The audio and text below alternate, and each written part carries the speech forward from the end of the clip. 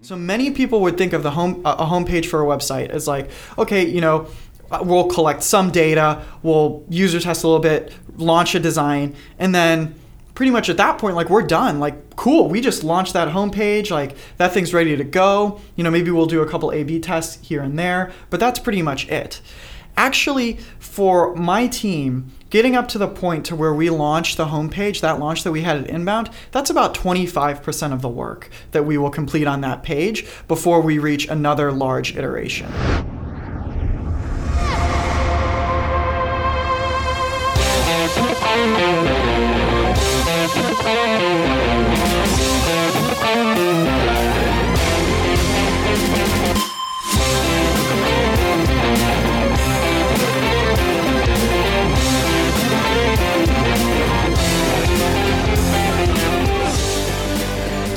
Hey, welcome to the UX and Growth Podcast. I'm Jeff. I'm a UX engineer at HubSpot. I'm Austin. I'm a UX designer at HubSpot. And I'm Matt, and I'm a growth engineer here at HubSpot. So today we're going to talk about how you should actually prioritize what experiments you should be running.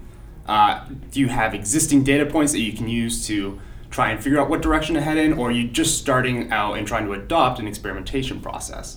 But before we get into that, we all just came back from Inbound 2015, which is HubSpot's annual marketing and sales conference.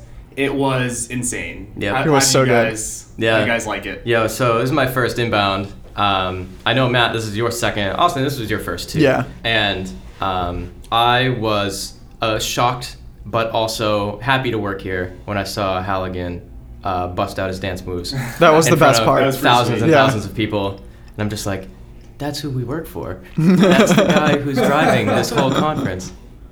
He's a pretty good dancer. He is a good dancer. I was impressed. Yeah, better than I am for sure. And then he continued to dance throughout the rest of the week, which was great. You just see him once in a while, coming to hang out with all of us on the other teams, and he probably stopped into tons of parties and stuff like that. So, but Inbound was incredible. For all of you out there who have not come to an Inbound conference, you should absolutely check it out. Yeah. You learn a ton. It's packed full of amazing content, tons of great speakers. We had Seth Godin start out the first keynote this year. Oh, he's awesome. He's amazing. Yeah, such a good speaker. Yeah, and we had Amy Schumer was the Inbound Rocks celebrity that comes in. We usually have like a musical event, or this time we did comedy, and that was a sight to behold. That whole show was just stupidly good. Yeah, Aziz Ansari. I missed him. We had Aziz. We had Mark Maron. Well, we had the product engineering party the night before, which went into like 2 a.m. So all the engineers are out like getting drunk, honestly. And then Aziz is performing the next morning at 8 a.m. Yeah. No engineers went to that. Aziz wasn't even having that. He was like, "It is early." Yeah, exactly. It was.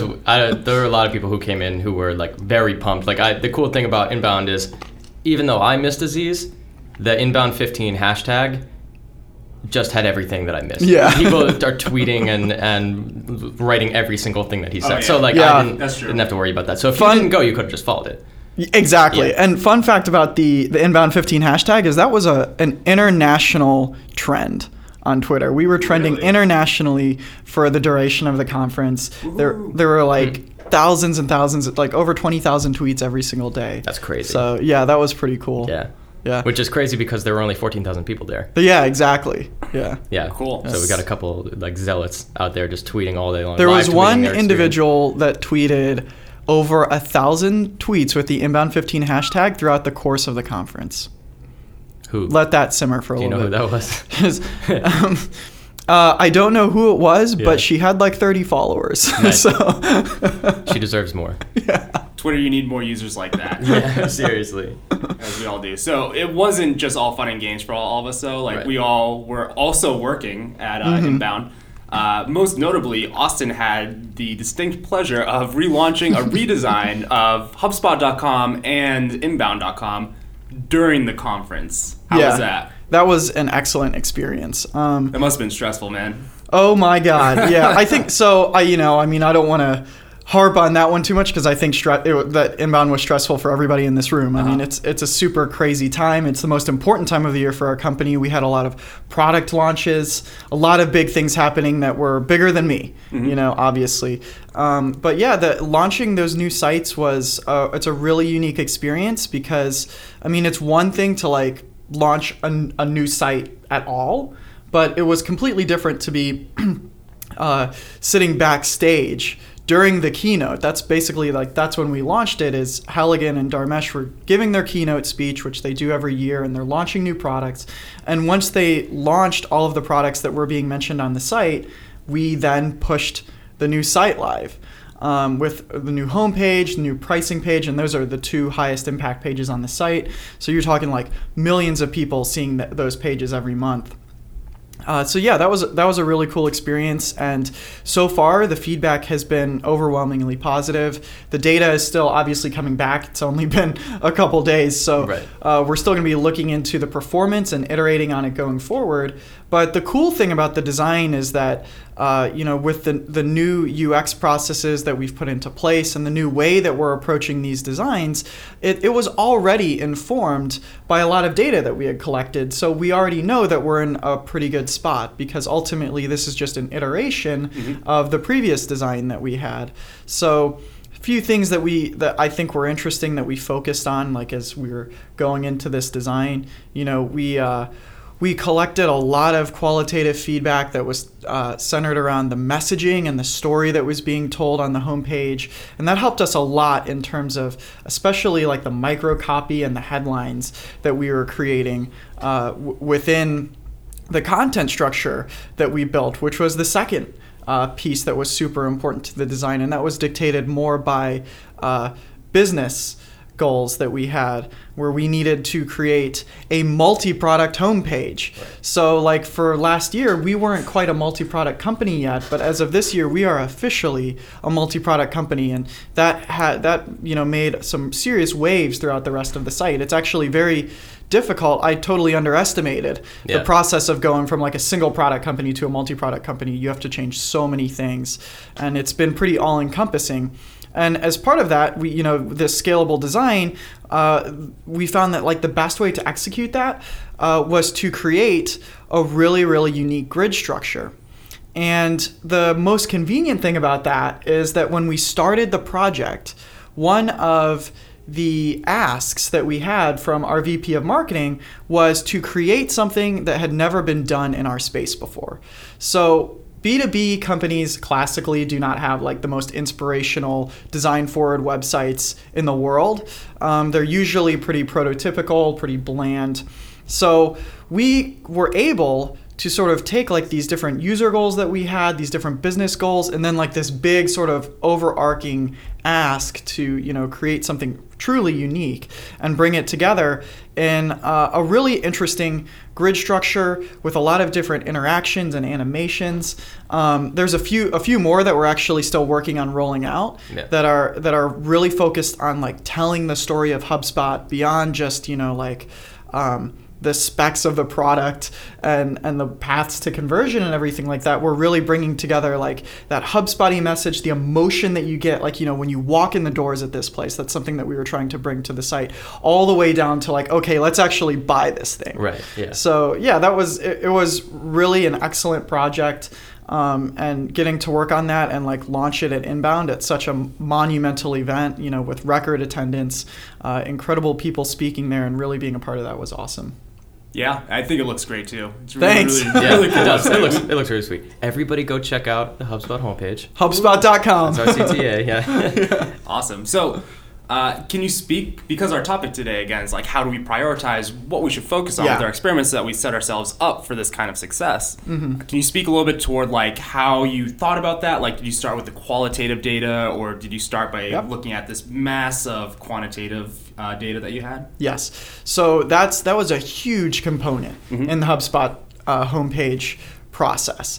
And ultimately, because this is an iteration and it's not a full redesign or anything like that, we were able to use a ton of historical data from previous iterations to help inform this one. And ultimately, a massive, massive amount of quantitative data is collected on HubSpot.com every single day. Yeah. And so actually this project really began with a bunch of research that I started to do inside of the quantitative data that was collected before I came to this company. So the process through which we arrived at the current design actually was informed by data going back well over a year. And through different iterations to understand how different design changes impacted the experience that users were having, and also the KPIs, key performance indicators, that we were measuring on the site. Is there anything you can share with that? Like, did massive departures from the old homepage like tweak things in the metrics that you didn't expect? Yes. So we did have several massive departures that we tested. Those were merely tests that we were verifying. Because HubSpot.com has so much traffic, millions of users every month, we're dealing with a ton of data points, and we can actually measure very, very precise, minute changes and understand, just by changing the copy on a CTA or the color or the background image for something, what kind of an impact that has on our audience.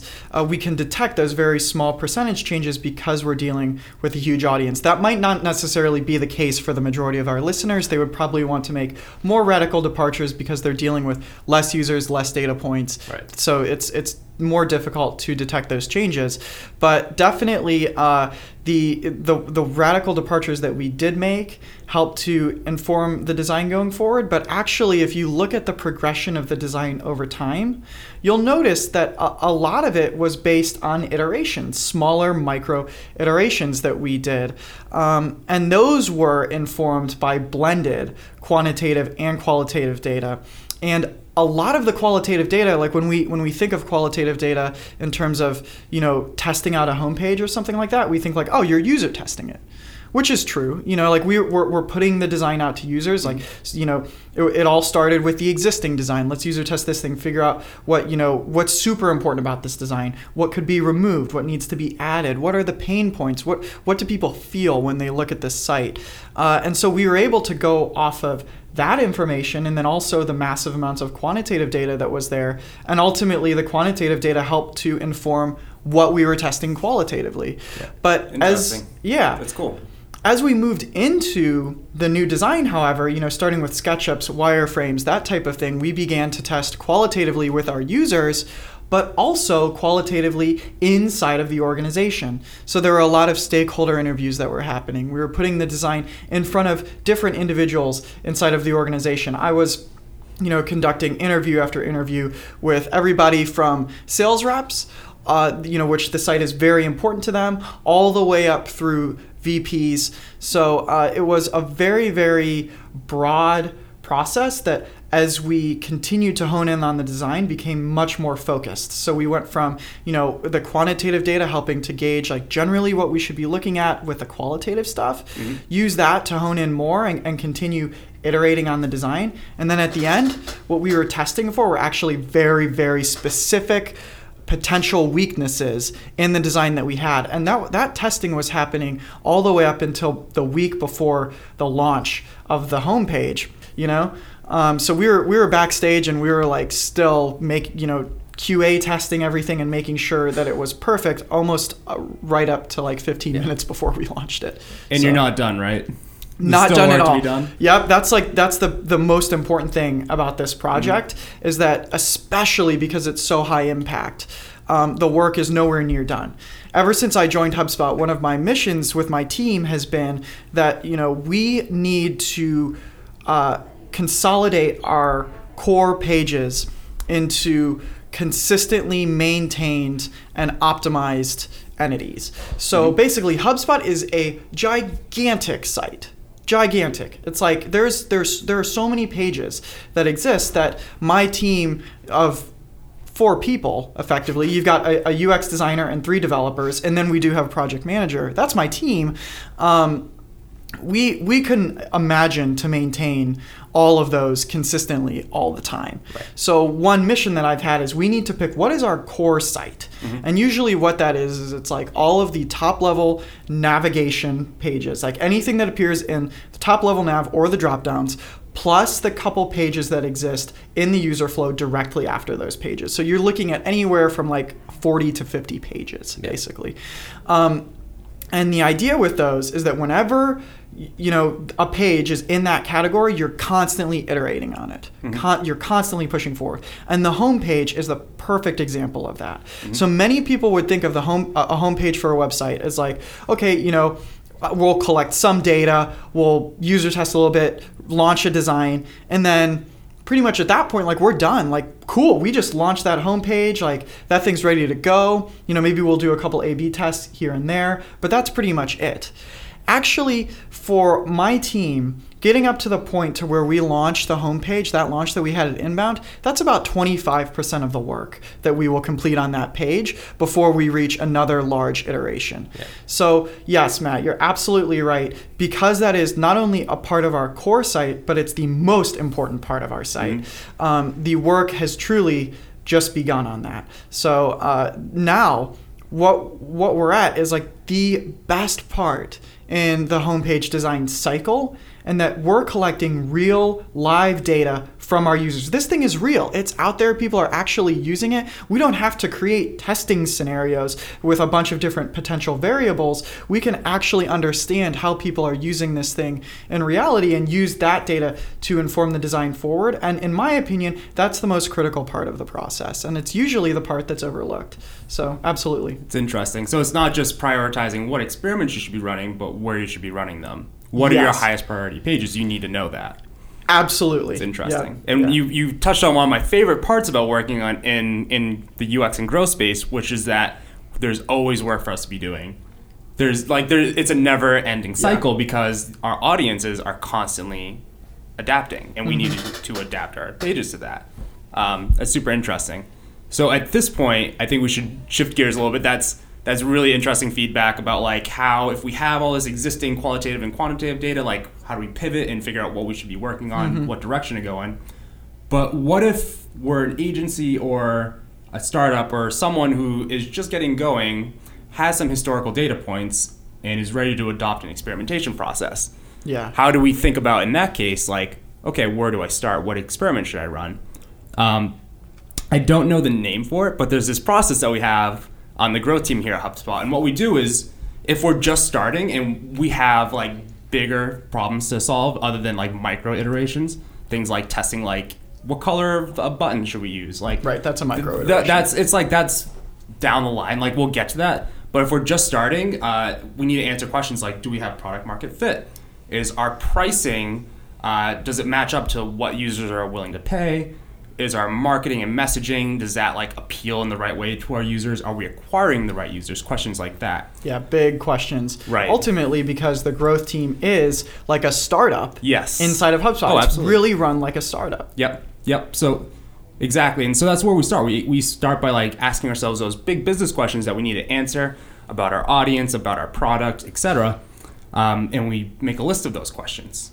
And then what we do is we put a priority number on each of those questions that we ask. Maybe figuring out our pricing is a number one priority. And then maybe like figuring out our messaging, that's number two, or something like that. And so we create that list of questions. We do a brainstorm session, prioritize them, and then we ask ourselves, can we run any qualitative experiments or quantitative experiments that will answer these questions? And then we iterate through those. We try and figure out and find answers to those. And by doing so, we're gonna adopt our pages, or they're gonna adopt to match like the results of those experiments. They're gonna change drastically. So we're not gonna be changing little things. We're gonna be changing big things, like it may be an entirely radical departure of a page that has completely different messaging. It's a completely different product in some cases. You never know. And then eventually what we'll do is, once we feel like we've gotten somewhere with that and our conversions and our funnels are looking healthier, we're starting to feel like we have product market fit, we'll start to ask ourselves more specific questions. Like, what type of language should we be using in the messaging? Not the overarching like question of what type of messaging, but what specific language appeals to our users. What colors should we use that appeal to them? Do they like blue or pink?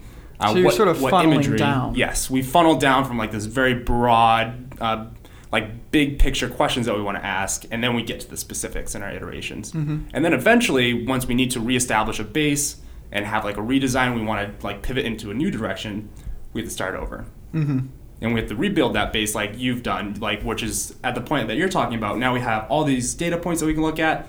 We know the state of things. We know how our audience is adapting.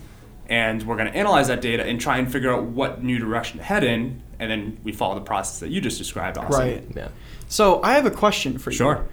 When you are prioritizing the different opportunities and ideas that you have, is there a methodology that you go through? Is that quantitative, or like do you have like some type of data behind how you do that, or is it more gut feeling, or is there a process, like maybe a set of questions that you ask? How do you like prioritize those? Oh, absolutely. So you have to start somewhere, which is like just based on the historical data points that you have. You always bring in those historical data points into the context when you brainstorm these things. Just out of curiosity, what if you don't have any? Like, what if you're starting from like that's total, that's like your number total one scratch? priority. Yeah. Okay. So like just observe for a while. I don't know. Like, Yes. okay. Absolutely, because if you don't have historical data points, you're not going to know what questions to ask, right? Right. So eventually what we'll do is after we run and analyze every experiment, we'll recollect and we'll say, do we have any more questions that we can ask off of these results? Or does it change the state of some of our other questions? Like, what does this mean to the state of our organization? Okay, I just want to backtrack for 1 second. Sure. We're using historical data points in this kind of like cryptic way. What's an example of like a historical data point that you could use to bring into your process, like from the very beginning? Like, what kinds of things would you just have lying around? Yeah, so the most important of which is probably traffic volume. Like, you need to know. So knowing what you're at right now. Yes. Okay. Because that's going to also tell you like how you can actually design your experiments so that they're successful. Gotcha. Right? If you have low traffic volume, the whole thing with statistical significance, which I believe we're going to touch on in a later episode in a deep dive. But if you don't have a whole lot of traffic, you need to do radical departures so that you can support those results. If you do have a lot of data, then you can test very specific weaknesses in your pages like Austin was talking about before. And you can find out, what if we take this like section of the page out and just that section? What happens? Right. You can answer questions like that. So you need to know your traffic volume. And then the only other thing that's really, really important is you need to know your conversion rates. So you have to have some idea of what your funnels are and how users are moving between those funnels. So it's like you kind of have to define some things ahead of time. Yes. Like your ideal funnel. So for example, like I guess if you're running a business or like an online business, for example, where people pay you through the website, you could set up a basic funnel from like homepage to checkout page and then just like get a sense of like where you're at. Now that funnel definition might change depending on what you do, but I think, that makes sense. It's like historical data points in your context is like establishing a baseline. Yes. What are we trying to improve? Basically, what you're talking about is an MVP. That's like the whole idea behind an MVP, a minimum viable product, is let's get some context around this idea in terms of like hard, actionable data. And that's something that you don't have to be a startup to run an MVP. Yeah. That's something that, keep in mind that MVP has the word viable in it. Because you can make a minimum product and get a baseline and it'll be crap, like this. I'm not going to get into that because it's a whole episode. I have some strong opinions. No, you're totally right. You have to be very careful about what you consider to be a minimum viable product and make sure it's actually viable. Right. Yeah. I think another good rule of thumb is you need to know what your actual KPIs are before you can start to answer these questions. Right. Yes. Yeah, if you don't know what you're trying to accomplish in the first place, it's just going to be a hodgepodge of crap experiments. Yep. So there's some work that you need to do on what your business model is. You have to wire up all those events that your historical data points. And then you need at least like a week or two to collect those data points, let them normalize, figure out the average rates of them, and try and actually learn what the state of your business is before you try and even like brainstorm any questions you have. Yeah, exactly.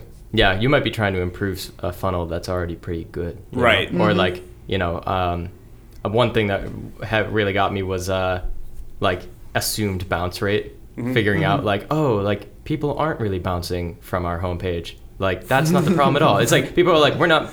It's weird how a misunderstanding of cause and effect can sometimes... You create assumptions that need to be proved, but you created the assumption, so you don't need to prove it, you're right, Yeah. And like, that's probably a third episode that we could come up, kind of some pitfalls around like experimentation and how you need to kind of check yourself before you wreck yourself every time. Just imagine that. Like, you have this existing site, you have no idea what your data points are, and you just wire them up. Everything's pretty good. We have like 90% conversion rate. Yeah. Like, wow. Yeah. I feel like the odds of that are extremely low. Yeah, that's true. Like getting an understanding of norms too is helpful. Industry standards exist for a reason. Mm-hmm. Some people adhere to them a little bit too tightly, but they exist for a reason. They're like a baseline if you don't already have one. But it may not apply in all contexts. Yeah, you definitely have to bring it into your context. Matt, I think that your point about KPI definition is extremely important because it's very, like, you could, launch your MVP or whatever and collect data on it, and just like any data, like, I mean, Jesus, look at like political poll data, right. Like, it's very easy to manipulate data to have it tell the story that you want it to tell. Oh, absolutely. So, you could, on one end, like, you could just focus on a bunch of vanity metrics. Like, Jeff, I think you mentioned bounce rate, right. And like 90% of scenarios, that's a vanity metric, but people will still optimize for that. But unless it's a landing page, the majority of the time, that's not even a metric you should be paying much closer attention to. Behavior flow. Sometimes bounce rate, you want it to be high. That's the weird part, is you can't assume that metrics in being high or low mean or have any particular meaning attached to them automatically. For example, Quora. If your bounce rate is high, like, they're getting the information they want. If it's Wikipedia, that bounce rate's probably super high. I don't go on Wikipedia and then just go like, oh, I'm going to browse around now. Never, ever. Why would I? However, retention is really high, and that's probably what they're shooting for. It's like, are people coming back to visit the site all the time? So knowing what metrics you should be optimizing for. Absolutely. That's interesting. I believe Austin has to get going. He has a quick thing. We were going to cut that out, but nah. Austin's got some other things to do, but he definitely got his piece in early on for sure. So don't worry, we're not going to keep you up. Do your thing. All right, man. Everybody say bye to Austin. Bye. Yeah. We are back. Austin disappeared. We're not sure how. Yeah, Austin just osmosis through the wall and just out and away. So Matt, you got me thinking about how when you're starting early and you've got to move some big levers, and you have some historical data points, but you haven't really run any formal experiments, and you have to start somewhere. And because you don't have this total understanding of where you should be moving, you just have a baseline. Where do you start? Like, what kinds of techniques would you use to get a handle on the things that are gonna move the levers in the future, and what directions to go? Yeah, totally. So there's two good approaches that I have for if you just don't know what questions to ask. That's totally legit. Like, it can be very difficult to come up with these questions sometimes, and even if you can come up with them, can you run experiments that will answer them? Right. That's a whole nother thing entirely. So there's two things you can do. One, you can do user testing. You can run qualitative tests, and you can use the feedback as an indicator of maybe, like, everyone has this pain point. Maybe everyone that comes to my site doesn't know what this thing is. And so then you can say, okay, that's interesting. Can we try and fix that? And you can brainstorm some experiments that can try and fix that, iterate on them, and then run more qualitative tests and see if that's changed at all. Yeah. So that's one way you can do it. Another way is a pure quantitative approach, which I call the scatter dart approach, which is you just change every possible thing on your page in multiple ways. Maybe you have 10 modules on your page for like each feature. Maybe you take all them out. Or maybe you just change each one in a radical way.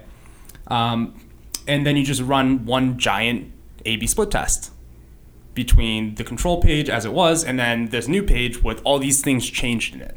And what you're essentially doing there is you're taking a handful of darts and you're just throwing them all at the board, and you're hoping one of them hits the bullseye. And what you end up finding is either conversion rate's going to tank, it's going to stay about the same, or it's going to drastically increase, or anywhere in between, really. Right. Yeah. Just this makes me think, though, like what your definition of conversion is. Like, keep an eye on the KPIs too. Oh, yes. Because like there are ways in which you can cheat that by doing this. You change something. For example, if your if your conversion rate is between hitting the home page and making it to a product page, if you only have one product on that page, it's much more likely that people are going to convert because they can't do anything else. Right. And that doesn't necessarily mean that they're going to purchase, which is why you got to keep an eye on your KPIs too. Yeah. It's like, always have the KPIs and your retention, if you can measure it, on the back burner for every experiment. Yeah, that's very true. Note. Yeah. Totally. So with your KPIs in mind, like, you should know what to analyze, etc. And what you do is, if the experiment just completely fails and you don't notice a difference in conversion rate, or conversion rate drops, then you do it again. And you just change every single element on the page in a completely different way than you changed them before, throw all the darts again, and hope one hits. And you just keep doing this until it does hit. Right. And this radical departure that you've created does increase CVR. Now you know something that you changed worked. And now what you have to do is you have to drill down and you have to individually A/B split test every single variable that you changed on that page, essentially throwing the individual darts. You're saying what you're doing is you're changing everything at once. Yes. First. Yes. And until you see something that works. Yes. Okay. So just radical departure after radical departure after radical departure until one of them... And then you figure out which one of those things had the most impact. Yeah, totally. So an example, I've done this on the Sidekick homepage before, where we weren't sure if we should put feature modules on the homepage or not. And so we just added them all on there at once, and we looked to see what happened. And conversion rate actually decreased when we put them all on there. And we had to figure out why, so we A/B split tested every single one. And it turned out there was just one or two of the features that we put on there that was dropping conversion rate. Gotcha. So if we only put like the main core features on there, then conversion rate's going to increase. But Gotcha. it would be a much slower process though if we individually tested all those right from the start. Right. And then it's cool. I wonder if you guys did this or not, but it sounds like, especially with feature modules, which makes it really easy to do this, when you're looking at the ones that decreased conversion rate, you can then do qualitative testing to see like what's wrong with these features, or what, even if they're good features, like why would they cause somebody to not want to convert? Yeah, and that'll help you come up with questions that you want to answer, because like the quantitative is always the what.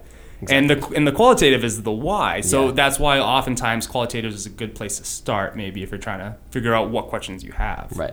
Yeah, so that's a huge difference. Like if you're doing the scatter plot or scatter dart approach, it's patented name by Matt Rowe. So you can use it. It's okay. If you're using that approach, it's easy to just continue doing that. Yes. Without really taking into consideration what's happening, or even understanding, like if you don't have any personas or any if you haven't talked to your users at all, it's like, if you've read that, well, is it a book or is it just part of the startup experiment board? But it's like, get out of the building is the idea, is get out, talk to real people. And if you don't have some of that to rely on, you are kind of guessing your way through everything. If you have no understanding of who's coming in, that's why sometimes when you're doing experiments, you need to take into account where the acquisition is coming from. Like, do you know what your traffic sources are? Because those are going to do big things. Those are gonna change the way in which people interact with your page just based on who they are. That leads into why, when you are building your list of priorities for how you should be experimenting, you mentioned earlier that it kind of becomes a funnel. You start with some really big levers that you have to move. And after you move those in the direction that you want to, you start moving smaller levers, and you start optimizing for things that depend on the first ones. If you change something at the top of that funnel, a lot of what you're doing at the bottom of the funnel becomes irrelevant. Or not. I mean, not all of it, but probably. It becomes an assumption. You need to go back and check that stuff. Do you have an example of something like that? I'm thinking along the lines of, if you change, like, what's an example of one of the things that you talked about? Pricing structure or product. If you change your product, or you change your audience, if your personas change, like, hey, we started out selling B2B. We're selling the software B2B, but we realized that our audience is actually better for consumers, like personal use for this product. It just fits better, and selling to businesses, it's not working as well for us. But all of our messaging is for businesses. Like and you B2B have all sales. those pictures of like business people shaking hands on Right. all your pages, which I'm sure many of our listeners have. Right. Shame on and you. You've got this baseline that you worked with, and you've started going down the funnel and experimenting on smaller things, tweaking colors, tweaking flows and navigation, and where the information is and what kinds of things you're presenting in your messaging. And then you decide to change audiences, and your personas are different. Now, all of that stuff farther down the funnel is an assumption. There's a very good chance that this new audience is not going to respond the same way. Maybe better, maybe worse, but not the same way. And you need to test it or pay attention. If your funnels are in place, you can just leave them and just watch and see what happens. But once you start moving the bigger levers like your messaging and your what kinds of personas you're working with, you're going to need to reevaluate. And some of these things farther down the funnel are going to change drastically because there is a progression. Yes. You can't start with the bottom of the funnel because you need the top to work with. Yep. That is your baseline. Yeah, and that needs to be very calculated. Right. Like what Austin's been doing with the homepage redesign, switching to a 2-product company, that's exactly what we're talking about. And that's a highly calculated direction that they moved in. Whereas they spent months and months grueling over all their qualitative and quantitative data points to validate that this is the right direction to move in and try and hypothesize that things will work if they do it the specific way with their UX structure. Exactly. And so it's not like you should just run an experiment once you're like halfway down the funnel. You should run a top-level experiment. Right. It's at the top of the funnel. You should not do that. What you should do instead is say, okay, why do we need to change this? Is it like really important to our company and our internal structure, whatever? And you should then try and learn and analyze the current data points that you have to validate whether or not it can possibly work. Right. And then you rebuild your base and you do like the massive departure, new homepage versus your control, see what happens for a couple days, take it down again, tweak things, put it back up, etc. Right, exactly. Example I can think of in terms of to illustrate this progression of your progress and priorities with experimentation is you've probably experienced this quite a bit. You've seen websites that suck. They're awful, but you still not buy from them because what they've managed to do is their brand and their product and their persona, they all work together. You want this enough that you're willing to trudge through this terrible website in order to do that. On the other side, there are a lot of websites that look amazing, and these people are broke because their product, they don't understand what they haven't like come up with a product that people want. They haven't understood their potential customer base. Yes, that's the key point there. Yeah. Every audience is 100% unique in Right. their attraction to your brand. Right. And you have to learn who those people are and Right. what works for them. So if you haven't figured those things out yet, there's a lot less focus that you need to put on things like your tweaking your site design and navigation and things like that. You actually probably need a third of what you already have right now if you don't have a product that people want to use. Because that's the biggest driver, is being able to effectively communicate the value and effectively match yourselves with the audience that's gonna most enjoy using or being your service or something like that. You have to be 100% sure of this. Yeah, totally. Like an example would be maybe you start a new B2C company, and as it turns out, most of the audience, at least in aggregate, that are attracted to your website or who download your app, maybe they all love mountain climbing and they loved craft beers and they all only ever buy Adidas for their clothing. Right. Like that's unique, and if you know those things about them, like those character traits that describe like the brands that they already like, etc., if you can test for that, then you're gonna know what type of messaging you should actually like put in front of them, because you'll know what works. Right. And then once all that stuff happens and you've gotten that messaging in front, then you can do things like, do we save people's cart history in cookies because they're more likely to buy? And that is a that is a quantitative experiment. Mm-hmm. And that, whether or not you leave items in somebody's cart between visits, it's not going to change whether or not your product sucks. You know, there's a clear progression. Yep. Once you know that people are even putting things in the cart, you know, what's holding them up? Like, are they having trouble coming back to your site because they can't find where the login is? Do they need more product information? Are they more likely to recommend to their friends if they are presented with something after they make a purchase or before they make a purchase? Mm-hmm. You know, is window shopping important? And those kind of things are not step one. Those kinds of things are like step 5 and 6. After you've determined that you can get stuff into people's hands, you don't even need a website for that. You can just talk to humans and be like, try this. And if you're able to convert in real life and see the retention and see that people are happy with it, then you can start making these optimizations to make it easier, to reduce friction, to make it more likely that people are going to get where they need to go. But you can feel pretty good knowing that your product is not the issue at this point. Oh, absolutely. Yeah. You're not going to be able to, first of all, have the volume to run these quantitative experiments and to tweak these kinds of things and to reduce that friction until you get people in the door. Right. So that should be your first step. Yeah. Always. Not always. Like, maybe onboarding's like super critical to your strategy, and you need solid onboarding before you can like start really like letting the masses flow in, because you're worried that you'll tap Facebook or something like that. Oh, you're talking. But that's okay. That's you. If you're in that situation, you know that you're in that situation. Well, like any new feature, any update, you should always test it on a small scale first to make sure that it's not totally broken. Yeah. Because that's the big thing in terms of statistical significance.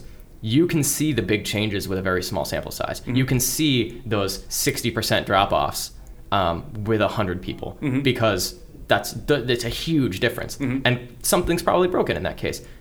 But if you're trying to optimize for 5%, 6%, you need thousands and thousands of people. And that takes a much longer time to do that. But the reason why you would even want to test on a small scale is to make sure that it doesn't majorly mess up everything. If you're trying to improve your onboarding, get 100 people in there, make sure they can get through it properly, do some user testing, do usertesting.com, or get somebody in front of it, just make sure it's good to go. If it seems like it's working, even if it doesn't move the needle that much, as long as it doesn't move it in a direction so much that you feel uncomfortable continuing, you know? And that's where the qualitative helps too, is you can watch people struggle or not struggle. And then you can compare to your control group and all that stuff. And then you release it to a much larger group. But yeah, I mean, I'm a proponent of always starting small, no matter what, just to double check that you're not botching something. That's why for anybody who's worked in a company where you have to release new things, you probably, if you look at somebody who's above you and you're like, I'm going to release this, and they just look like they're sweating, like they don't, it makes them nervous, like that's normal, because it's terrifying to do that, because there's a lot of assumptions being made, one of which is that it's going to work. And if it doesn't work and you didn't test it, it's now in front of everybody. Yeah, and you only get that one first impression opportunity. Right. So don't waste it. Yeah. So if you know, big audience or small audience, no matter what your traffic looks like, if you're coming up with something new feature, and you're going to be doing qualitative testing, or quantitative testing, sorry. You're going to be doing quantitative testing, start small. Yes. Start small and make sure that it's, you know, you're not going to detect any significant statistical significance with it, but you can validate whether or not you've blown something up, you know? Yeah. And that's like a safety net. And then you just increase. And as you increase traffic over time, the statistical significance starts to be more and more and more and more likely. You're going to be more accurate. And if your needle doesn't move that much, the more traffic you have, the better chance that you're going to be able to say that with confidence that it moved in that small amount. Yep. Absolutely. Yeah. So, quick teaser into our next episode. We've touched on it a bit with statistical significance. We're going to do a deep dive into that in a future episode, probably next week. We'll see how that goes. Explaining everything around statistical significance and running quantitative experiments effectively. That'll just be Jeff and myself, because Austin will be off in Brazil. Not entirely sure exactly what he's going to be doing work-wise, if he's just going to like be hanging out with his girlfriend down there, if he's going to be doing some work. Maybe he can Who knows? Maybe Skype in for an like episode. Yeah, maybe he'll just go on a cruise. We'll see. That just randomly happens sometimes. Yeah. But a quick fun fact about statistical significance. A lot of people oftentimes will say like, oh yeah, I want to just A/B split test like this copy tweak or this button color or something like that. And realistically, that's going to be less than a 1% increase in conversion rate if it's successful. And just a little fun fact, if you want to detect just a 2% increase, not even less than 1%, but a 2% increase, you need over 10,000 unique visitors. With 95% confidence. Yes. Yeah. Confidence being the other 5% could have happened randomly. But 95% of the time, it'll be a 2% increase. Don't give too much away, Jeff. It's okay. We'll get into that. Yeah, well, we've got a whole 40 minutes or something like that to work with. So, yep. You'll be learned. Don't Absolutely. worry. Yeah, okay. Well, we're going to take off now. Thank you so much. Enjoy the rest of your day.